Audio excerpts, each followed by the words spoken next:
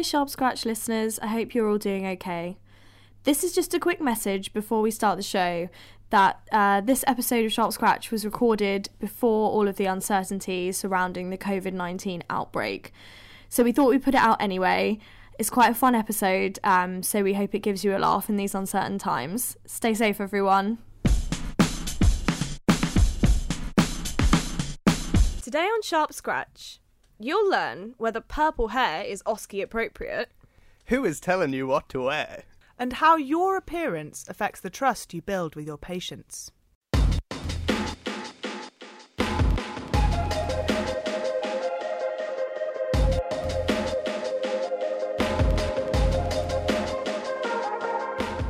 You're listening to Sharp Scratch. Should you get that tattoo? This is a podcast brought to you by the BMJ and sponsored by Medical Protection, where we talk about all the things you need to know to be a good doctor, but you might not get taught at med school. I'm Anna, and I'm a final year medical student at King's and the editorial scholar here at the BMJ. And I'm delighted to be joined again in the studio with our panel members, Declan and Laura. Would you like to introduce yourselves?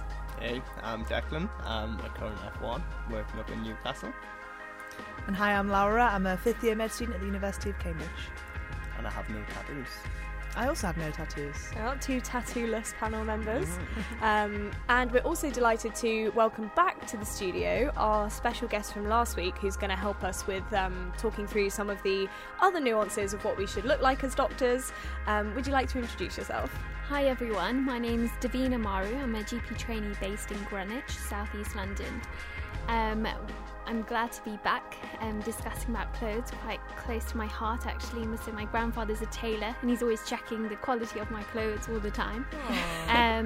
But yeah, I'm quite excited to discuss clothing, tattoos, piercings. Looking forward to this episode. I also have no tattoos actually. Okay, so I am outnumbered because I have several tattoos. So yeah, it's going to be interesting to... What are you going to say, How Laura? exciting! Tell us about your tattoos. Oh yeah, go on. What are they? I Where love are the they? story I behind can't the see them. tattoo. Okay. I will tell you about my tattoos. But let's do that after we've kind of introduced the episode.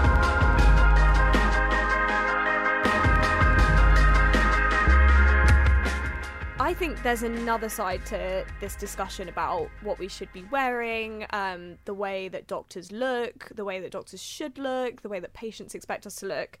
And we're talking about, clothes, hairstyle, hair colour, visible tattoos, piercings, even, some accessories. They're the way that people, express their personalities through the way they look, right? So... feel free to challenge me on this, anyone who's in the room. But I do think that there's quite a big element of trying to blend in at medical school. So I remember when I was in second year, I dyed my hair purple and it was bright purple and I absolutely loved it. And it took blood, sweat and tears to get it that colour, by the way, because I have quite dark hair. And so many people's reaction, literally multiple people said this exact thing to me. They'd be like, oh my god, I love your hair, but what are you going to do for OSCE? I'm like, what do you mean, what am I going to do for OSCE? Which, for anyone who doesn't know, is the practical exams that we do at med school. And in the end, I actually did dye it. I dyed it black before the practical exam, because I had all these reactions from people and I was so worried that it was going to affect, what happened in that exam. Did any clinical tutors say to you need to change your hair colour? Was it just your own? No, it was just kind of feedback from peers, from peers and stuff. So I don't know if any of you guys feel like you've made any compromises with how you express yourself and your style at medical school. Laura, I know you love to wear bright colours and... Yeah, and I definitely do still wear bright colours, but I think that when I dress for clinical settings, I semi-consciously dress more older. I wear clothes that I feel are clothes that my mum would wear, which is nice. My mum also loves bright colours. We have that in common. But in terms of your mum, you talked about your mum last week. She's a big part of my life, okay, guys? So, in some ways, I love bright colours like she does, but she, in the weekends, nearly my whole wardrobe is comfortable, right? But at work, in a workish setting, I tend to wear clothes that I think make me look older and sensible, and I almost sometimes I consciously look at something and be like, I don't particularly like this, I don't particularly think it suits me, but I think that when I wear it, I think it makes me look like I don't care about how I look. And I sometimes I have this weird like association with this sort of very sensible, non-offensive dressing that is like it's a kind of association with professionalism, which I'm aware that I'm doing it, and I know that it's like a weird pressure that we all put on ourselves. Like, I'm not saying that is a truth at all. It's just a thing that I do sometimes think about when I'm thinking of what to wear in the wards. That I do often wear things I don't like because I think it looks smart enough. I do agree. I do think impressions matter. You're not only representing the profession, but maybe your organisation as well that you're working in. And I think the colour of my clothing is really dependent on seasons as well. Really? So around winter time I wear autumnal sort of colours, and in summer I would wear brighter colours, really. That is so edgy. That's What about you, Declan? Do you feel like you dress very differently when you're like in a professional setting compared to how you would dress like on a day off? I do dress very differently because I wear black skinny jeans and Converse or Doc Martens and a t-shirt. I think the only time when I've made a conscious effort is for exams, and because I was worried that I might lose marks, because especially with OSCEs and kind of clinical exams, there is always a subjective nature to it.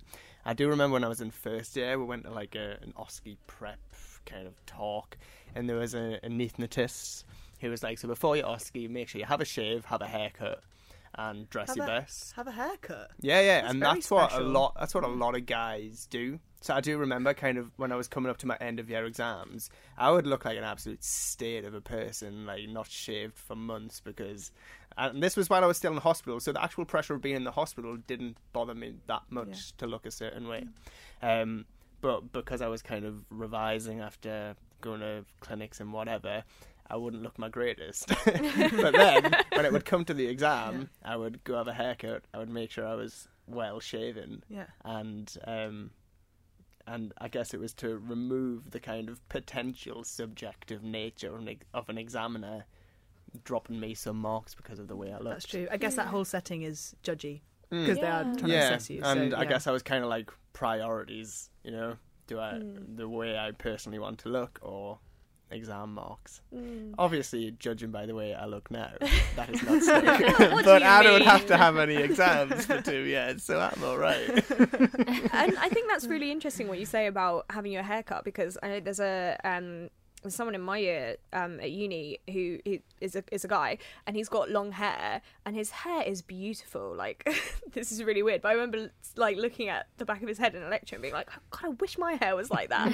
But I remember someone making a comment to me like, oh God, I can't believe men shouldn't have long hair and all of this, and I was like, that is such a like archaic like viewpoint to have. It was another medical student, but obviously people do have ideas about what you should look like. Yeah, it's this as a idea of doctor. professional. Like, so many of the ideals that come with that are old-fashioned and fit very well, very strictly to gender norms and things like that. Definitely. They are quite restrictive, and a lot of it is because we think, oh, we're treating such a wide variety of patients, so we should make sure that we look in a way that pleases as many people as possible, that comes across as professional to as many people as possible. And so we root for the sort of the very, very strictly conventional, I'm doing like air quotes with that, because it maybe, I don't know, times are changing, but it's not particularly changing when it comes to how professionals should dress. Yeah. And we have to remember that well-dressed doctors will get complaints as well as a badly dressed doctor, and we have to really judge people on their knowledge, not on what they look like. Yeah, I find that quite interesting actually, because I remember my first year of uni, so I come from like a fairly working class background and everything, and I was like certainly prejudged. I remember they were like, our first assignment they were like, oh, Declan passed. If Declan can pass, anyone can pass. And I think based on just, my accent and whatever, I certainly felt prejudged. And I I guess that was a motive for me to work really hard and to do pretty well, because I wanted to be like, well, you know, it's the knowledge which really dictates how much of a good doctor you are. But there are certainly those pre-judgments made. And I guess when we're thinking kind of like what a professional should look like, I think that kind of excludes certain types of people. So, you know, like, I guess I don't know if this is true, if you work in class, maybe you're more likely to have tattoos, maybe you're more likely to look a certain way. And then does that kind of mean we are less likely to get those people into medicine because of prejudged, like, I don't know, expectations of what doctors should look like? Yeah. And I know for me, like, I always sort of, the kind of people that I have always hung out with have been, like, people who listen to a certain type of music and, like, move in certain societies and, you know, things like that. And I always wanted to look different so that I looked like them, not like other people, like, I'm doing air quotes now, other people. And that was something that was a huge part of my identity, and I still would say, like, is quite a big part of my identity. But I think that's definitely been, the word that comes to mind is eroded, which is probably quite a weird term to use, like, throughout the time I've been at medical school, because I have felt the need to, you know, not dye my hair black anymore, not wear such, like, you know, I do have some coloured clothes now. What? Congratulations. Yeah, I retired my Doc Martens. Oh, like, no. You know, This does sound like erosion. well, yeah, exactly. Yeah. But I guess, like, also because I go to, like, a big London medical school, which might be a little bit different from other medical schools potentially. Yeah. But I think, like, a lot of people must feel like that they have to be some sort of, like, weird blank canvas rather than or who almost they the actually opposite as are. well, though. I think I occasionally through med school made a conscious effort to, you know, look different. I mean, I like different music to most people who studied medicine and stuff, so I kind of made a conscious effort. And with my ridiculous quiff, I guess that was yeah, but it signals to other people, doesn't it? Like, that you that are was ridiculous. that was the reason why I would always, like, dye my hair black, and the reason why I wear certain types of clothes. Firstly, because I like them, but secondly, because, you know, it says to other people, like, this is who I am, this is what I'm interested in, and, you know, it's sort of like, you know, it says something about you, doesn't it? Yeah. And it was kind of So you, like, rebelled against well, it was the medical I wouldn't identity. say it was rebelled, because I didn't really care that much or make enough of an effort to say I rebelled, but it was kind of to try and avoid the norm, because I didn't feel like I was part of the norm in a med school. I feel like an edgy 15-year-old kid now. I just don't want to be the norm. Well, you look like one. So. I can't really deny that. So. I agree with you too. At medical school, I try to dress differently, to look different, and I was up in Liverpool, and it was great fun there. Liverpool Med School, there was full of colour. We used to go out all the time. It was great, and I really wanted to express my identity, and I didn't want to be the same as everyone else. So I think that's what makes us stand out, really. Yeah, and I think it's also like you go on a night out or something, and if you say you study medicine, there's definitely judgments made, and I kind of wanted to be like, I'm not that dick med student that you're like instantly thinking of. Yeah. So recently, actually coincidentally because I've been planning this episode of the podcast for, like, I've been thinking about it for quite a long time, but there's recently been a lot of discussion on Twitter about professionalism in what people wear, hair colours, you know, visible tattoos, and it actually, you know, we all seem to agree with each other, but it's pretty divisive out there on med Twitter.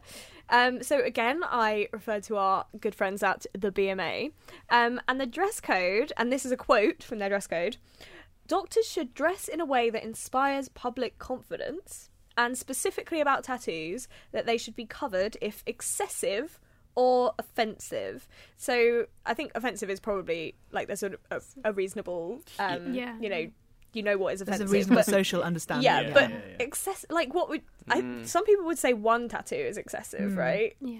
Well, some people might say a full sleeve is excessive, so there's quite a disparity between what people perceive as excessive. Yeah. Is this the bit where we get to hear about your tattoos and what they are? Yes, Anna? you can ask me about my tattoos if you want. Yes, What are they and where are they? So And what's the story behind them? what's And the story behind what do they them? say? And also, can we see them?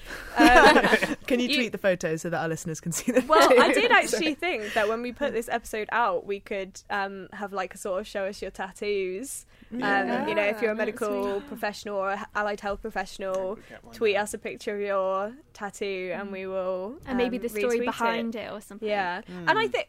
Sometimes people's tattoos are just because they look cool, right? It's not. They don't have a story. Yeah. So I have Is this got. you about to tell us how cool your tattoos No, no. So I've got some on my arms, which are probably like the, I guess, quote unquote, riskiest ones as a medical professional because you can see them when I roll my sleeves up. I've got one on my back and I've got one on each ankle, the front of my ankles. And yeah, they all do have stories behind them. On my back, I have a constellation that's got 7 stars in it because I've got 6 brothers and sisters, so represents me. This is excruciating. Like, I mean, I get it. Like, it is personal to ask someone about the story of their tattoos. So sorry if this is crossing a boundary to ask you. No, it's not crossing a boundary at all. I don't mind discussing it, but I've always liked tattoos. I would have more tattoos if I wasn't. I mean, they're expensive for a start, but I would have more tattoos, like in visible places, if I wasn't going to be a doctor. Like I was saying to you guys, like I really like hand tattoos, and I think that they're really nice, and I would have some if I wasn't going to be a doctor. What kind of hand tattoo would you like? Would it be like a henna style one, or would it be like no, like a like patterny one, or you know, when you see people with like dots and like lines on their fingers? Sure. Oh, yeah. Not I don't like think I have seen that. excessively, Yeah. but like a few. Well, if it's not I think they're excessive, cute. then it meets the BMA Well, guidelines. yeah. That's good. I would like to know what the BMA means by excessive. Really. Well, exactly. It's quite. I don't know if I necessarily agree with that anyway. Yeah, it's quite vague, isn't it? Yeah. But like, I do agree with what you were saying earlier about like, you know, sometimes you might think, oh, well, they've got something on their hand. Is that pen? Like, are they not? Have they washed their hands? hands? Are they not clean? Like, I do get that, but I mean, yeah, I've made a conscious decision not to have tattoos on my hands because I'm going to be a doctor. So what would you? I remember there was a guy at my med school who was like quite an older student. I think he was like 40 or something by the time he graduated, and he had on his forearm like big tattoos on both sides. He's now a doctor, and he was fully competent. That's the thing. So- Actually, for any of these things we talked about, for hair colour, hairstyle, tattoos, like you can find role models, qualified doctors who have things that are less conventional. And sometimes I think that the majority of the pressure comes from perhaps assessments where there is that judgy content. But I think the majority of the pressure comes from other peers. Yeah, definitely. And we're like reinforcing these rules for ourselves. So we try and figure out what the guidelines are. We end up sort of going with the safest option and then reinforcing that with everyone. Like, Anna, why is that purple hair appropriate? Like, are you sure about that? Anna, your hand tattoos, is that a great idea? Probably not. You know, we're all like policing ourselves, maybe to keep each other like safe. We wouldn't want our peers to like do something that would stop them from being a doctor, but if In we're the med main school, source of we pressure, had then a girl with dreadlocks and tattoos, and I think it's the perceived judgments amongst each other. But no one actually said you need to take out your dreadlocks or anything. And she passed final. I mean, She's out dreadlocks like a whole other issue because Yeah. there's some people with different kinds of hair that need complete different kind of hair yeah. management Yeah. and hairstyles that are not always considered conventional or acceptable in this country, or like looking professional to have, you know, dreads and stuff like that. But it's just part of normal hair management. Yeah. People I have wonder if hair. kind of what patients actually care about is similar to what we, not me, but as a profession, care Wow. about. it's funny you say What that. is it? Because that was actually like quite a lot of the responses from patients on Twitter was saying, you know, I wouldn't care what my doctor looked like as long as they were competent to be treating me. You know, there was obviously all those sort of funny tweets like, oh, I wouldn't mind what they look like as long as I could actually get someone to see me. You know, that kind of thing. But I also spoke to someone who has done some research into what patients want their doctors to look like. Yes, this is what I want to hear. So we can hear from them. Yes. But that would be right after this. How much do you care about indemnity right now?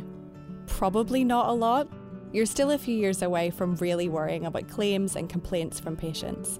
But being part of medical protection is about a lot more than just indemnity. We can be there if something goes wrong, but we're also here to help make sure things go right too. We're the only medical defence organisation that protects doctors all over the world. From London to Brisbane, Cork to Cape Town, 300,000 members benefit from our expert advice and support throughout their career. During your years at medical school, your membership is completely free. You'll get training resources that can help you become an even better doctor, plus a dedicated student team there for you when you need it most.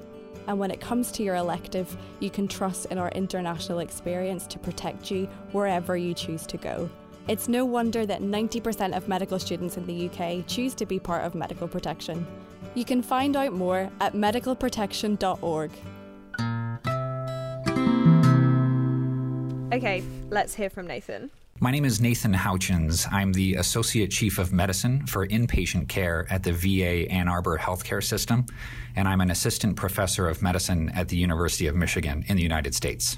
We know that patient trust in providers is linked to improved adherence to treatment plans and clinical outcomes for conditions like diabetes and hypertension. So we know that these relationships are actually important in delivering high-quality care. And we know that trust can be cultivated by mutual understanding and effective communication. And one element of communication is visual and nonverbal communication. We transmit these first impressions through our personal appearance and through our attire. And we know that cognitive psychology literature suggests that first impressions are formed within the initial 39 seconds upon contact with another individual.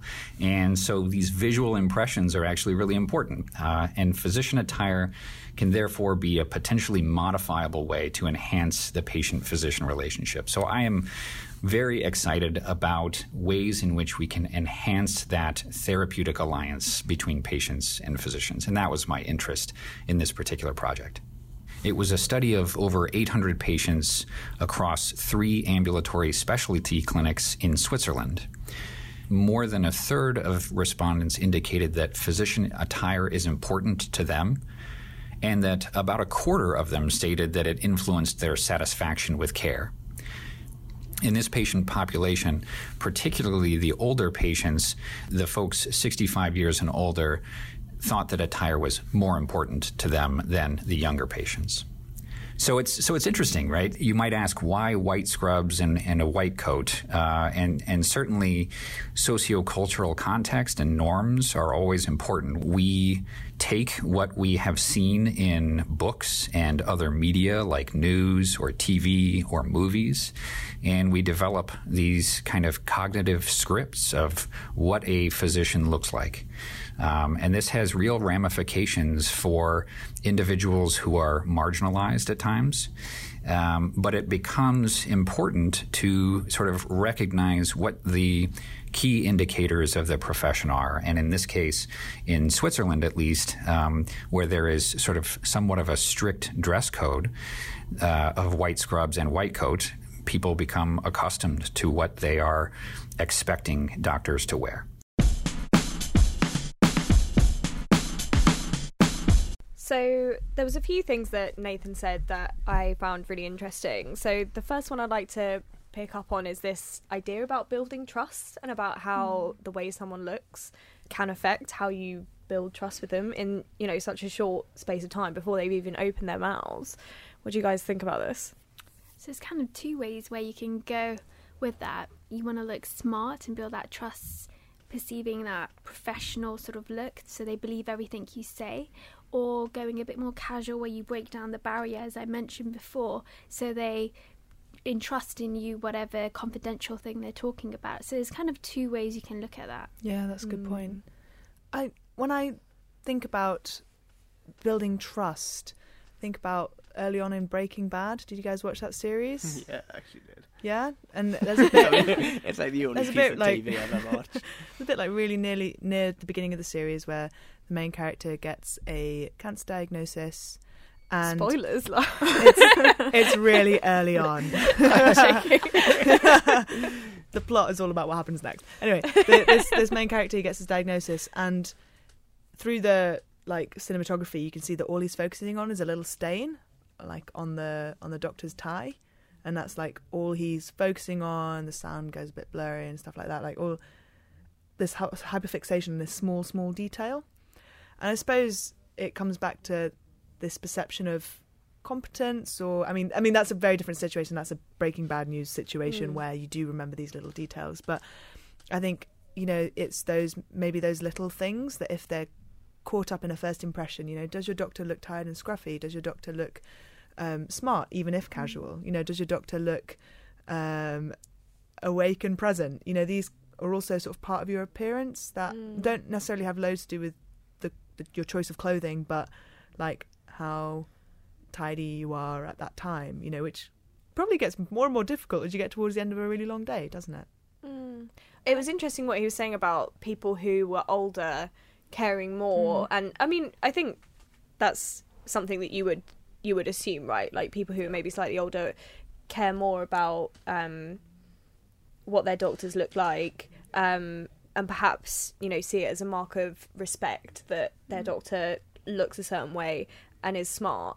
But then I think at the other kind of end of the spectrum, like you were saying about pediatrics, you might dress more casually because you don't want to scare like a kid who's sick. And, you know, working in certain specialties, like for instance, I remember when I was in sexual health, people dressed, you know, the clinicians dressed quite differently there than in other settings I'd been in, because it was more of a, like, I guess, breaking down like what you were saying in the last episode about like paternalism and that doctor-patient relationship. But, you know, if you're working in A&E, I mean, it's a bit different because you're probably in scrubs, but if you're working in A&E, you're going to see such a wide variety of people. You know, how can you can't like please everyone? Yeah. There's also the thing. It's also should we please everyone as well, I guess, you know. Yeah. Just because the public wants you to look a certain way doesn't mean we should. Yeah, definitely. Are we judging for? Are we dressing for ourselves? Are we dressing for patients? Unconscious biases. Who are we actually dressing for? We have to think about that. And there's also a thing of that some of our patients will have tattoos. Some of our patients will have coloured hair. Some of our patients will see a doctor who has some element of their appearance in common with them and think, hey, here's someone in my tribe. Who's like me, Yeah, definitely. So, it's all you know, about relatability. Exactly. I And think. if the people that we're serving are really diverse, then why shouldn't doctors be really diverse? I agree. Nice. We'll leave it there. That's all from us. But no, I think this was one of the things that I was like, I've actually had some chats with people like who aren't medics in my personal life about this, and because one of the comments I got on the tweet that I put out about who would like to come on the podcast with us, you guys probably all see those tweets. If not, you should follow me at AC Harvey. But one of the comments was, you should really ask patients about this because it's what they think that we should be going by. And I thought a lot about that, and I would actually, I think, push back against that slightly, because I don't think that, you know, a lot of people in this country will expect their doctor to be tall, male, white and wearing a suit jacket and have a posh accent, right? You know, we know that isn't right. Yeah. So should we really be... I think it's difficult because at the same time, like, obviously, I wouldn't want to see a doctor who was, like, dirty or, like, look like they hadn't washed. Do you know what I mean? Yeah. I think it's really hard. Like, I think it's hard. I think when you first start thinking about it, you're like, oh yeah, obviously doctors should be smart, and then you're like, oh, maybe they shouldn't be, and then you're like, oh, maybe patients should decide, and you're like, oh, there's so many different types of patients. I don't know. It's hard. But then in hospital, for example, like 2/3 of people in hospital, depending where you work, are like over 60, and that is the majority of the patient population, and perhaps in some wards that's even more. But then alternatively, you tend to treat kind of people from a lower socioeconomic background more than you treat more affluent people. So would a doctor who can relate to those people... You're right. And also... And similarly with the staff that you work with, like nurses and stuff, on the whole would tend to come from a lower socioeconomic background to a doctor. And I mean, me personally, I've had kind of comments from nurses like, oh, thank God we'll have a doctor who we can just have a chat with and relate to, rather than some stuck-up posh doctor. That's not a direct quote, but you know, that happens quite a lot. So, I mean, yes, there are like older patients are the majority of our kind of patient population, but equally so are the other end of the spectrum. And you make a good point, like, also med students and doctors are a particular part of the national population. You know, like, as a group of individuals don't have the same stats, demographics as the general population. So how are we supposed to interpret what, you know, obviously there's some research out there, but when it comes to individuals making our own choices, like, is this something an over 60-year-old would like? You know, how are we supposed to know what other people are thinking, know what other people prefer, as we make these daily wardrobe decisions? That's But also, is it something we should care about? I mean, it's hard because, like the guy said, you know, it promotes kind of like adherence to certain treatments and stuff. So then, yes, if we're going to promote health, then yes, it is something that we should think about. But then also, like, what a 65-year-old thinks their doctor should look like, does that matter? Should we care? You know, at the end of the day, I've always considered a doctor being someone that kind of cares for a patient, like, but doesn't do what, you know, we don't just do what patients tell us to do. They don't have all the power. We're kind of there to help them to an extent. I mean, I remember in one of the old podcasts we're talking about racist patients, weren't we? And about one of the patients requesting a doctor that was white, and obviously that's not correct. So should, like, what the patients want always So that matter? kind of brings back the question, like, should we all just wear a sort of uniform? Should we all just wear scrubs that you don't need to pick your wardrobe every day? I mean, why don't we? Like, why is it that nurses wear uniforms, physios wear uniforms, and yet doctors do not in this country? You know, why? Because we think, you know, we're above that. We can wear Well, we can choose our own clothes. exactly. What I mean, it's some kind of there is Yeah, some kind it of is, hierarchical it is. element Yeah, to it. there's That we definitely get to choose our own clothes, and that is really weird. That's But really even weird. if we wore uniforms, there'd still be like, what colour is your I was hair? gonna How say- many like ear piercings do you have? Do you have a nose piercing? And Or in, do you have in facial some respects, piercings? everyone wearing what doctors wear actually, I think, kind of blurs the hierarchy. You know, nurses, they have different coloured uniforms for being a sister, being a matron, being a newly qualified nurse, and that's a very defined hierarchy. Whereas I think actually, alternatively, a doctor's just wearing kind of shirt, smart trousers, and shoes actually does blur the hierarchy. within which I think doctors, within yeah. within I the can see medical that. field, which I think Yeah. could be a positive as well. Yeah. And I do remember that when I first got my tattoos on my arm, I got them when I was like on my 18th birthday, and I remember going to the person I was seeing's house, and their grandparent lived with them, and she came in and she was like, "What have you done to yourself? If I saw a doctor who had tattoos like that, I would refuse to be treated by them." And I was like, whoa, okay. That could have been really influential on you, couldn't it? Like, if you were Yeah. an older person that you looked up to. But it made me think I'm going to cover myself in tattoos. That rebellious attitude. Yeah. But like, obviously there are people out there who it really affects what they think, but I think the question is, how much can we allow that to like infringe upon what you do with your body? Like, I'm not saying that we have answers. Like, the point of this podcast is not necessarily to always give answers. It's just to have these discussions. And I've been thinking about this like for a long time. So it's really nice to like speak to other people about it. It does make me laugh. I remember, like, quite a few times I've been in a random pub and started talking to a random person. Of course. Like, just about the bar or something. And I remember one of them telling us she messed up her ankle.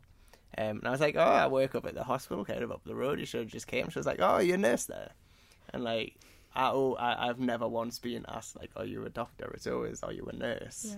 So I guess, I don't know, like, I can't change. I feel it may be due to either personality or accent or something, but there obviously is these kind of assumptions that people make just as soon as they see you. And, you know, I think to some extent you can't do anything about those assumptions. And are these assumptions because of what we see on TV? Yeah. Watching shows like Scrubs or House, they kind of portray a sort of type of doctor. But that's not the reality. Yeah, that was exactly what I was going to ask you guys next, is that the other thing that Nathan kind of mentioned is that if you actually read the research that he did, it was very much associated with the kind of way that doctors are portrayed on like TV shows and stuff in It was Switzerland, right? Yeah. And I wonder if like maybe that's kind of an avenue that could be used to like actually change people's perceptions about who doctors are. That's interesting, because even like all these new kind of Insta famous doctors, they all kind of have a certain, they're all very confident, all pretty tall. An insecurity is showing here. I think you should bring a little Norman out with a beard belly and make him Insta famous. You could make yourself Insta famous.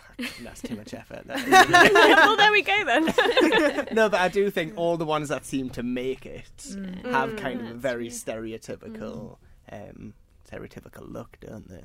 And often the male as well. Yeah, that's true. So maybe we should go out and shoot our own set of like stock photos, but with doctors who look different. Yeah, that's We a great could dye idea. Declan's hair green, It's take a fine by picture me. of him It's all with his right. stethoscope round his neck. He already looks unconventional enough. He just listed the ways in which he's unconventional enough.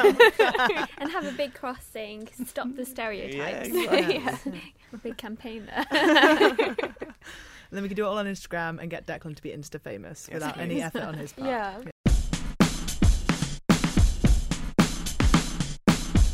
So I think, you know, we haven't come up with a clear answer to this, and I didn't expect us to or want us to. I think that's fine. I think the fact that, you know, we've had this conversation, we've talked about all of this kind of stuff that has been going on Twitter.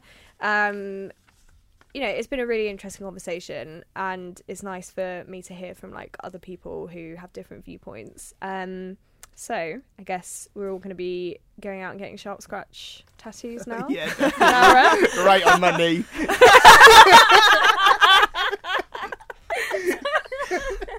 Where are you getting yours, Laura? Probably on the middle of my forehead. But you know, we love to do a little main takeaway at the end of our episode. So Laura, is there anything that's really kind of struck you about our conversation today? I guess I would love if we as a med student body and as new doctors would take the pressure off ourselves when it comes to policing each other and what we wear. If that's where we identify as the main pressure coming from, maybe we could just take our foot off the pedal a bit. You know, I personally know med students and new doctors with brightly coloured hair, bright blue. You had bright purple, and it it can be done. It's not a barrier to being a successful and trusted doctor. So, to any med students and new docs listening who want to do something radical with their hair, just why not? Just give it a go. See what happens. Are you volunteering to do the haircut and the dyeing for them? You know what? A friend of mine is gonna shave her head before elective this June, and I am just so tempted to join her. And the thing, I've thought about this so many times before, and the thing that stops me doing it is the cost of maintaining a short haircut.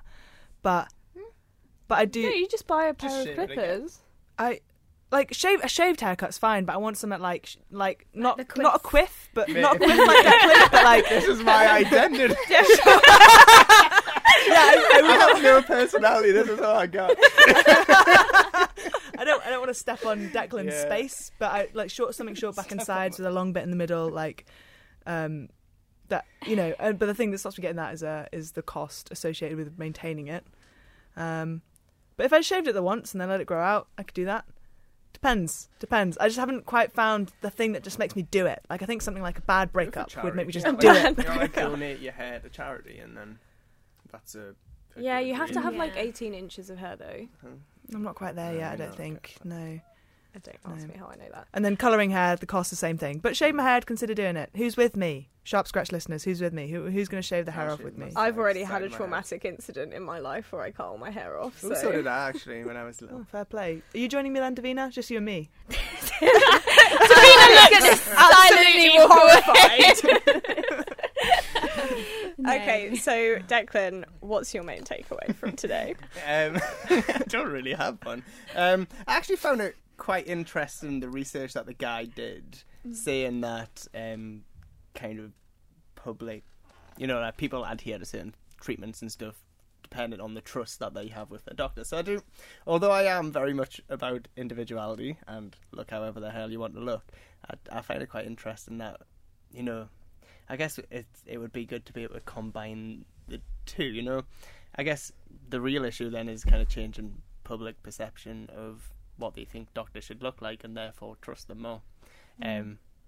Because it's hard, we're trying to balance the two, individuality versus actually promoting patient care and outcomes. So I guess, you know, like you were saying, if we could widen kind of the access to the public through Twitter and whatever by saying this is what doctors look like and therefore you can trust them all, and change what the public perceive and therefore trust more, then maybe we would be able to express our individuality. Create a medical utopia where there is no prejudice. Yeah. That is our ultimate aim. I agree with you, Declan. I think finding the balance between dressing for the mainstream and dressing for the conservative elderly population, and really changing the perceptions of the public of what a doctor should look like. Because at the end of the day, it's really our knowledge that counts and not what we look like.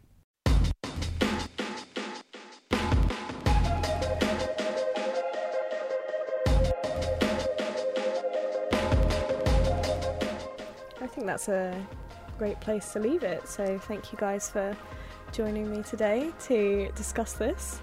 And yeah, that's all from us on Sharp Scratch today. And if you'd like to hear more from us, subscribe to Sharp Scratch wherever you get your podcasts. And in 2 weeks' time, you'll get our next episode straight to your phone.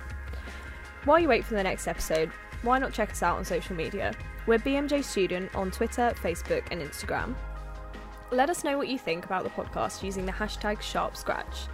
We'd love to hear your ideas for what we should cover later in the season. It's also really helpful to us if you can leave a rating and a review on Apple Pods or wherever you get your podcasts. It helps other med students and new docs find the show. Until next time, it's goodbye from all of us in the studio. Bye! Bye.